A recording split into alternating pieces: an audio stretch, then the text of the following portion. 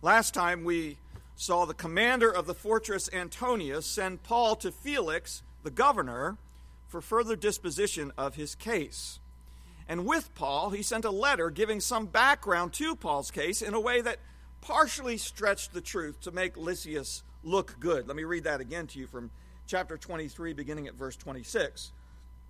Claudius Lysias, to the most excellent governor Felix, greetings. This man was seized by the Jews and was about to be killed by them. Coming with the troops, I rescued him, having learned that he was a Roman. And when I wanted to know the reason they accused him, I brought him before their council. I found out that he was accused concerning questions of their law, but had nothing charged against him deserving of death or chains. And when it was told me that the Jews lay in wait for the man, I sent him immediately to you, and also commanded his accusers to state before you the charges against him. So, sending him out by night so that he could thwart the plans the next morning for Paul to be ambushed, he sent Paul on a rather quick 60-mile journey to Caesarea.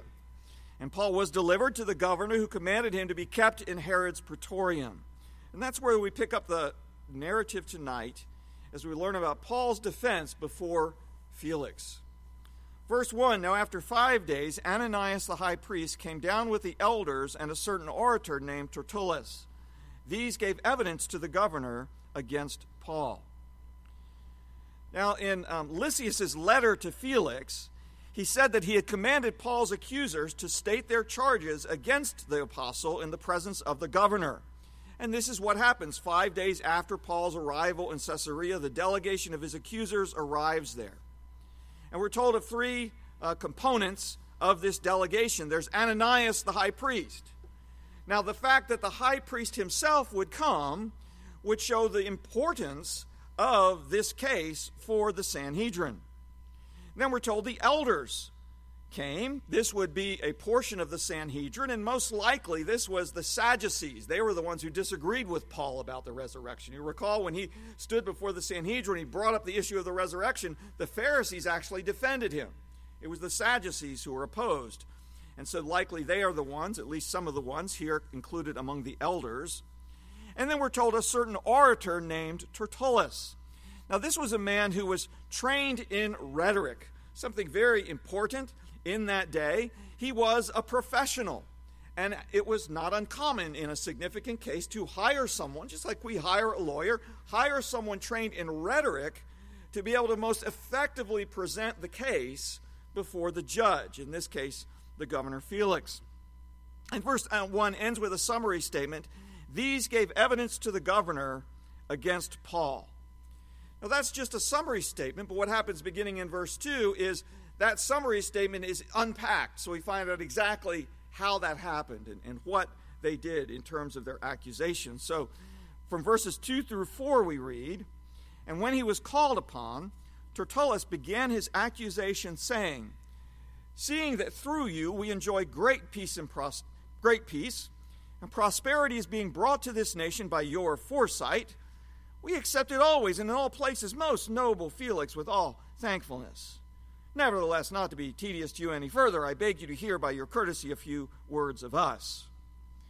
Now, I read that the first objective of a courtroom address in this day was to curry favor from the judge. And that's very clearly what Tertullus does.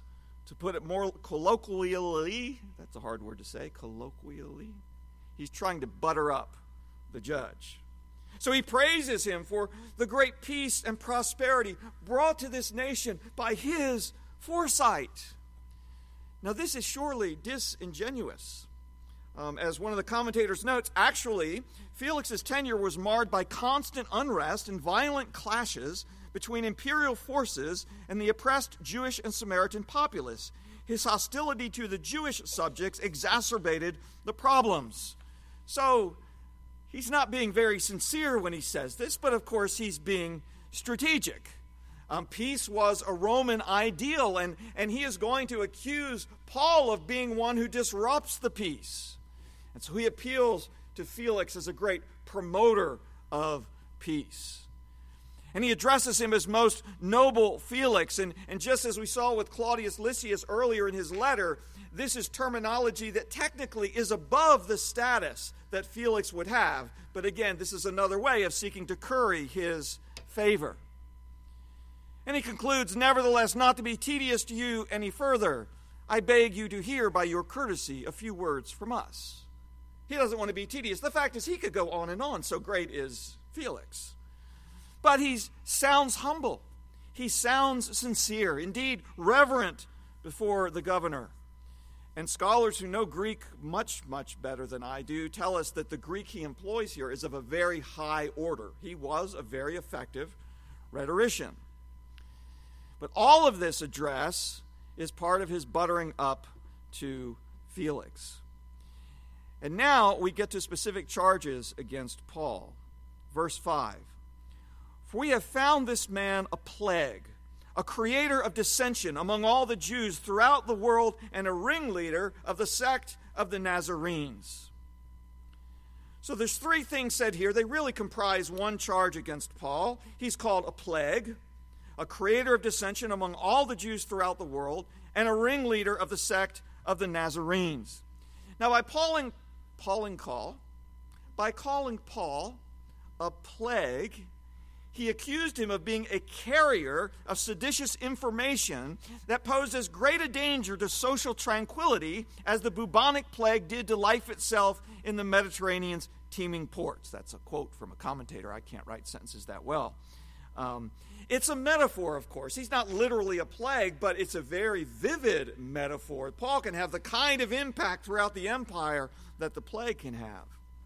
That he creates dissension among the Jews throughout the world shows that Felix is not dealing just with a local problem, but one that has empire-wide implications. Recall that it was Jews from Asia Minor who had come to Jerusalem and instigated the riot.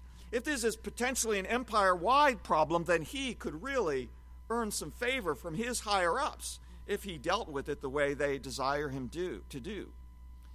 He's called a ringleader of the sect of the Nazarenes, and while sect is a word that can be used rather innocuously, let me slow down.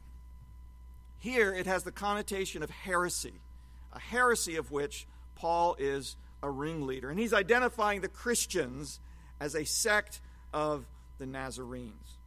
So the basic charge against Paul here in verse 5 is that he's a dangerous troublemaker who, in causing dissent among Jews all over, constitutes a threat to the peace of the empire. The kind of thing that certainly Felix would want to put down. Then verse 6, he even tried to profane the temple, and we seized him and wanted to judge him according to our law. Now, the charge of profaning the temple goes back to the accusation made by those Jews from Asia Minor against Paul in the temple. We read in Acts 21, verses 28 and 29, "Men of Israel, help!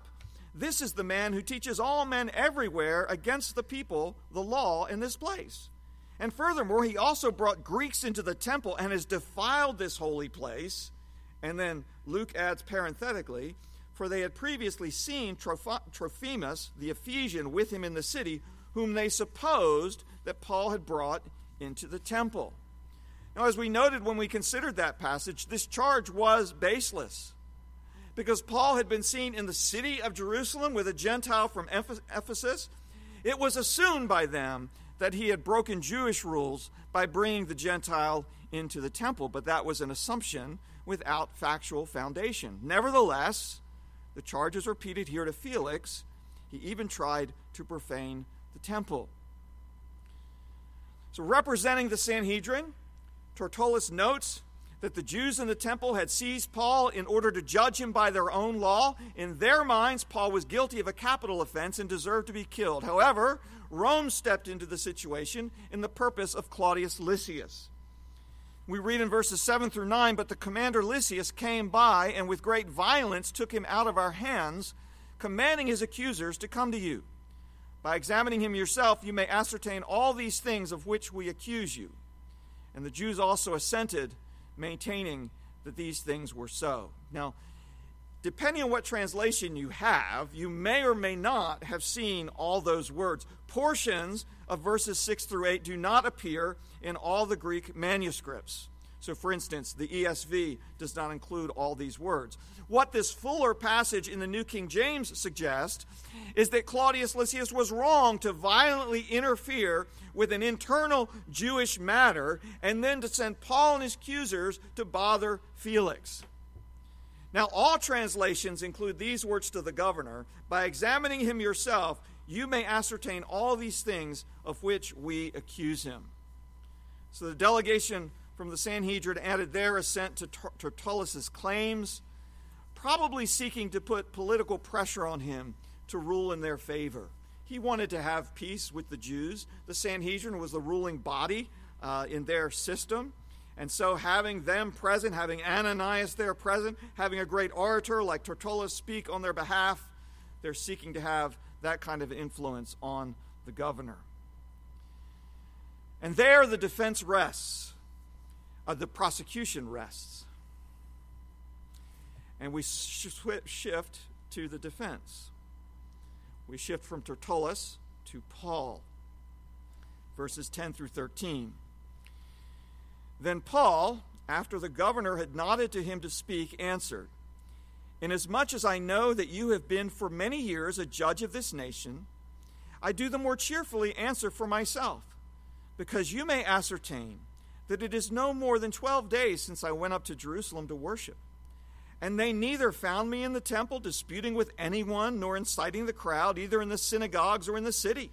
Nor can they prove the things of which they now accuse me."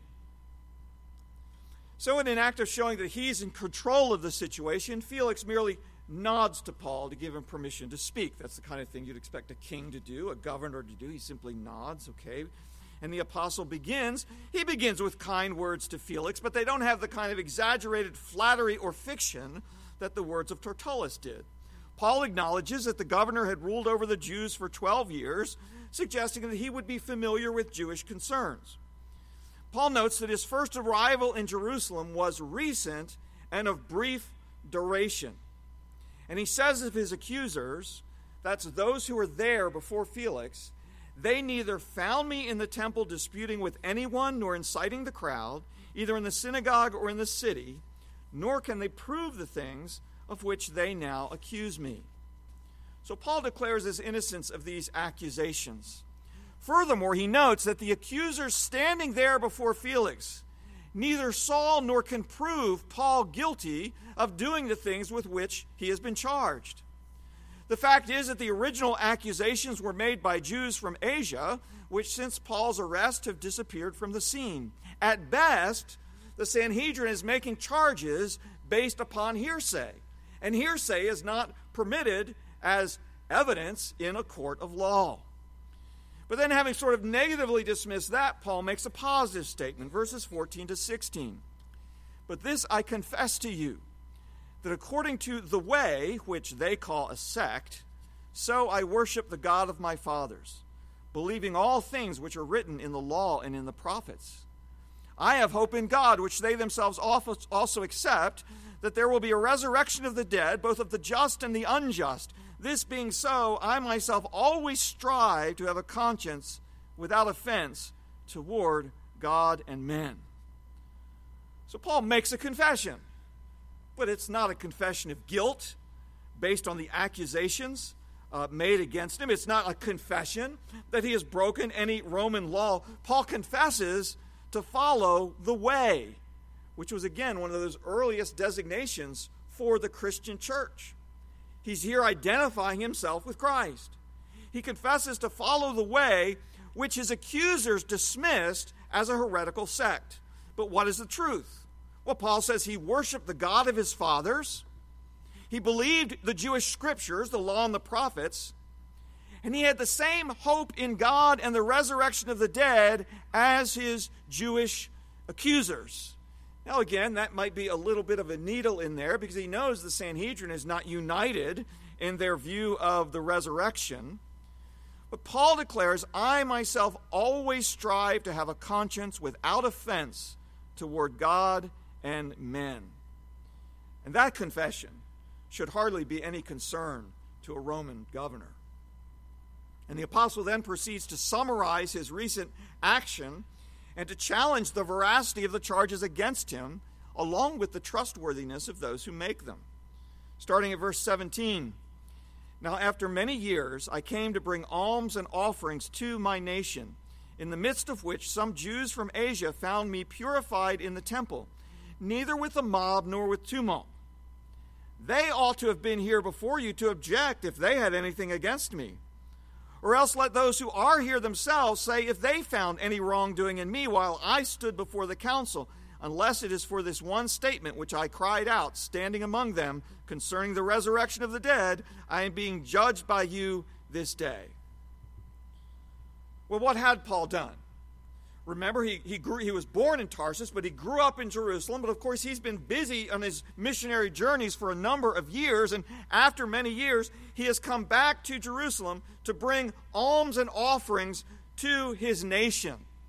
And this would be the gift that was donated by those Gentile Christians throughout Asia Minor to help the Jewish Christians in Jerusalem. Now, it was Jews from Asia that encountered him in the temple. But how did they find him? Ritually cleansed, purified. Exactly what a good Jew would be if he were in the temple. He clearly states that the Asian Jews, he clearly states of the Asian Jews what he had insinuated before. They ought to have been here before you to object if they had anything against me. And so again, he's got the message to Felix. Don't judge me on the basis of hearsay. If anything did happen in the temple, these men standing before you weren't there. They didn't witness it. They know there were some there who did witness it, but they're not here. So don't rule on the basis of what they claim. So the prosecution has made the case. The defense has spoken. And it's time for the judge to rule. Verses 22 to 23. But when Felix heard these things, having more accurate knowledge of the way, he adjourned the proceedings and said, when Lysias the commander comes down, I will make a decision on your case. So he commanded the centurion to keep Paul and to let him have liberty, and told him not to forbid any of his friends to provide for or visit him. Now we're told that Felix has more accurate knowledge of the way. He has served in Palestine for some time, and it appears that he knows something about the Christians. He knows something about their teaching. It seems that he sort of agrees with Paul. This is not the kind of sect, the kind of heresy that he's being accused of being a part of. The governor's decision is to delay making a decision. He says, when Lysias the commander comes down, I will make a decision on your case. And he's really in a delicate situation here. He probably recognizes that. On the one hand, Paul is a Roman citizen. He wants to be very careful, not on the basis of some trumped-up charge, to come to some decision against a Roman citizen for which he could be held accountable. At the same time, he wants to appease the Jews, especially the Sanhedrin, the Jewish leaders. He doesn't want revolt in his territory, so he hesitates to let Paul go. And so he just delays. But he allows Paul, he has Paul kept in custody, but with a certain amount of liberty. He's allowed to have his friends come and visit him and to provide for him. And as we've noted on previous occasions, this was the way Roman imprisonment worked. You were dependent upon outsiders to bring your food, to bring your basic supplies, and that was going to be allowed. Whether Paul had additional freedom, we don't know. Perhaps he wasn't, bound in a cell in some terrible way. We're not sure exactly where he was, but he had this freedom, and he was allowed to have visitors. Then verses 24 to 25. And after some days, when Felix came with his wife Drusilla, who was Jewish, he sent for Paul and heard him concerning the faith in Christ. Now, as he reasoned about righteousness, self-control, and the judgment to come, Felix was afraid and answered, Go away for now. When I have a convenient time, I will call for you. Now, Felix's curiosity has been piqued. He has some knowledge of the way, But with his wife Drusilla, who is Jewish, he brings Paul in for a private audience with them. And Paul speaks to them, we're told, of exactly what we'd expect Paul to speak. He speaks of the faith in Christ. Now, to understand why Paul addresses the specific things he does, it's helpful to know something about the background of Felix and Drusilla. So one commentator very concisely tells us, Drusilla was Felix's third wife. She was the daughter of King Herod Agrippa I and the sister of King Agrippa II. Felix had seduced Drusilla, who promptly divorced her former husband in order to marry Felix. So knowing that as the background, let's consider the three things we're told Paul speaks about. First of all, he speaks about righteousness. Now, what might Paul say about righteousness? Well, he might talk about what righteousness demands, what it means to be a failure in terms of righteousness, and he might speak that the only true righteousness is that from Christ, which we can receive through faith in him. Certainly, Felix and Drusilla knew that in some significant ways they were unrighteous. Then he speaks of self-control, and I'm told that this had sexual connotations, the idea of not having sexual self-control. And again, this would be something which both Felix and Drusilla would know they were guilty about. And then he spoke of judgment to come. Having established righteousness, their failure to be righteous, he lets them know that there will be a final reckoning. And no doubt, as the apostle evangelist that he was, he would call them to repent and to trust in Christ as Savior. You see, Paul presented to Felix and Drusilla things concerning the faith in Christ in a way that touched them where they were. At their point of guilt, he showed the consequences of being judged in that guilt, and then the offering of the gift of Christ's righteousness as the answer to that guilt. And the apostle must have made an impact. That message must have been received at some level, because Luke tells us Felix was afraid. I mean, think of what he has just heard. Basically, he's been told, you are guilty and you are going to face God in judgment one day. And Felix was afraid and answered, go away for now. When I have a convenient time, I will call for you. Now, the governor does seem to have had some genuine spiritual curiosity, but that was not the only thing that was at work in his delay in issuing a final decision about Paul. For we read in verse 26, meanwhile, he also hoped that money would be given him by Paul, that he might release him. Therefore, he sent for him more often and conversed with him. Now, remember what Paul had told him. Paul had told him that he had brought money to Jerusalem from friends in Asia. And Felix has said that he's allowing his friends to visit him. So Felix hoped that maybe some of that money that Paul had brought would be brought to Paul so that he could bribe the governor for his release. That wasn't legal, of course, but it was the kind of thing that did happen. It's the kind of thing that someone in power might be tempted to pursue. In any case, the governor could remain on good terms with the Jewish leadership so long as he kept Paul under lock and key. And that's what we find in the last verse, verse 27. But after 2 years, Porcius Festus succeeded Felix, and Felix, wanting to do the Jews a favor, left Paul bound. He said he was going to delay the decision until Claudius Lysias came. That could have taken just a few days. Actually, 2 years passes. He calls Paul in to speak to him from time to time, perhaps a mix of some spiritual curiosity, a desire for a bribe. And when he's recalled to Rome, Paul is left there, and he decides to do the Jews a favor by leaving Paul in custody. And so he can leave on somewhat good terms, having not caused some sort of uprising in the land that was his. Now, if you heard that, I trust that, like me, you were reminded of a similar situation in the Gospels. Actually, a situation before another Herod, when John the Baptizer was imprisoned by Herod Agrippa.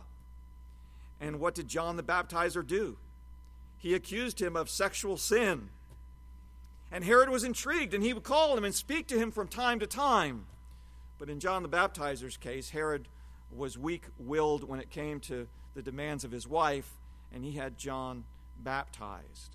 But what we see in both of those cases is that in the presentation, he had him beheaded. Did I say baptized? He was. That was what he wanted. I don't know. I just turned 59, and I don't know. This is getting harder, so I'm got to be careful. He would have liked to have had him baptized if he had come to faith, but he didn't get that opportunity. John would have liked to do that. Herod had him beheaded. That's why my daughters go back there going, which usually means you're preaching too long, stop. But in this case, it means he had him beheaded. But what we see in both of these cases, that in the presentation of the gospel, these men were bold. And when it came to the issue of sin, they didn't downplay it. There are some people who, in the name of the gospel, don't talk about sin. Joel Osteen says it makes people feel bad. They already feel bad. We shouldn't talk about that. I once went to a crusade, and there was a lot of good things about it, but when the gospel was presented and the call to come forward, it was all what Jesus can do for you, but there was no discussion of sin and your unrighteousness. So we need to be aware that not only outside the church is there misunderstanding and misrepresentation of the gospel, even inside the visible church, that can be the case. Now, it's a case-by-case basis of how we bear witness, and we see that. Paul doesn't always do this in the same way everywhere he does.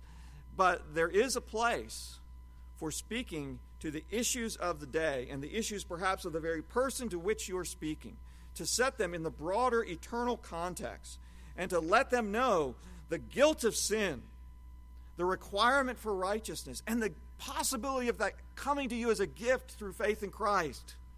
But the warning that apart from that, you face judgment. There is so much pressure on Christians today to soft pedal the gospel, to soft pedal the ethics of Scripture, to be so careful that we don't want to offend the culture, that we withhold the very message that the culture needs to hear in order to be transformed, which is the message of salvation through Christ that actually deals with sin and transforms people. So we just need to be careful. We need to be aware that that temptation is out there. We should not be surprised when we see others succumb to it, even Christians. But let us pray for God's grace to strengthen us and embolden us to remain true to the real gospel, to have enough concern about those around us that we will address it to them, not soft-pedaling anything, but sharing the only message that can give them eternal hope. And we can also pray that that would happen this week at General Assembly, that when issues are being dealt with, that we will be true to the truth of Scripture.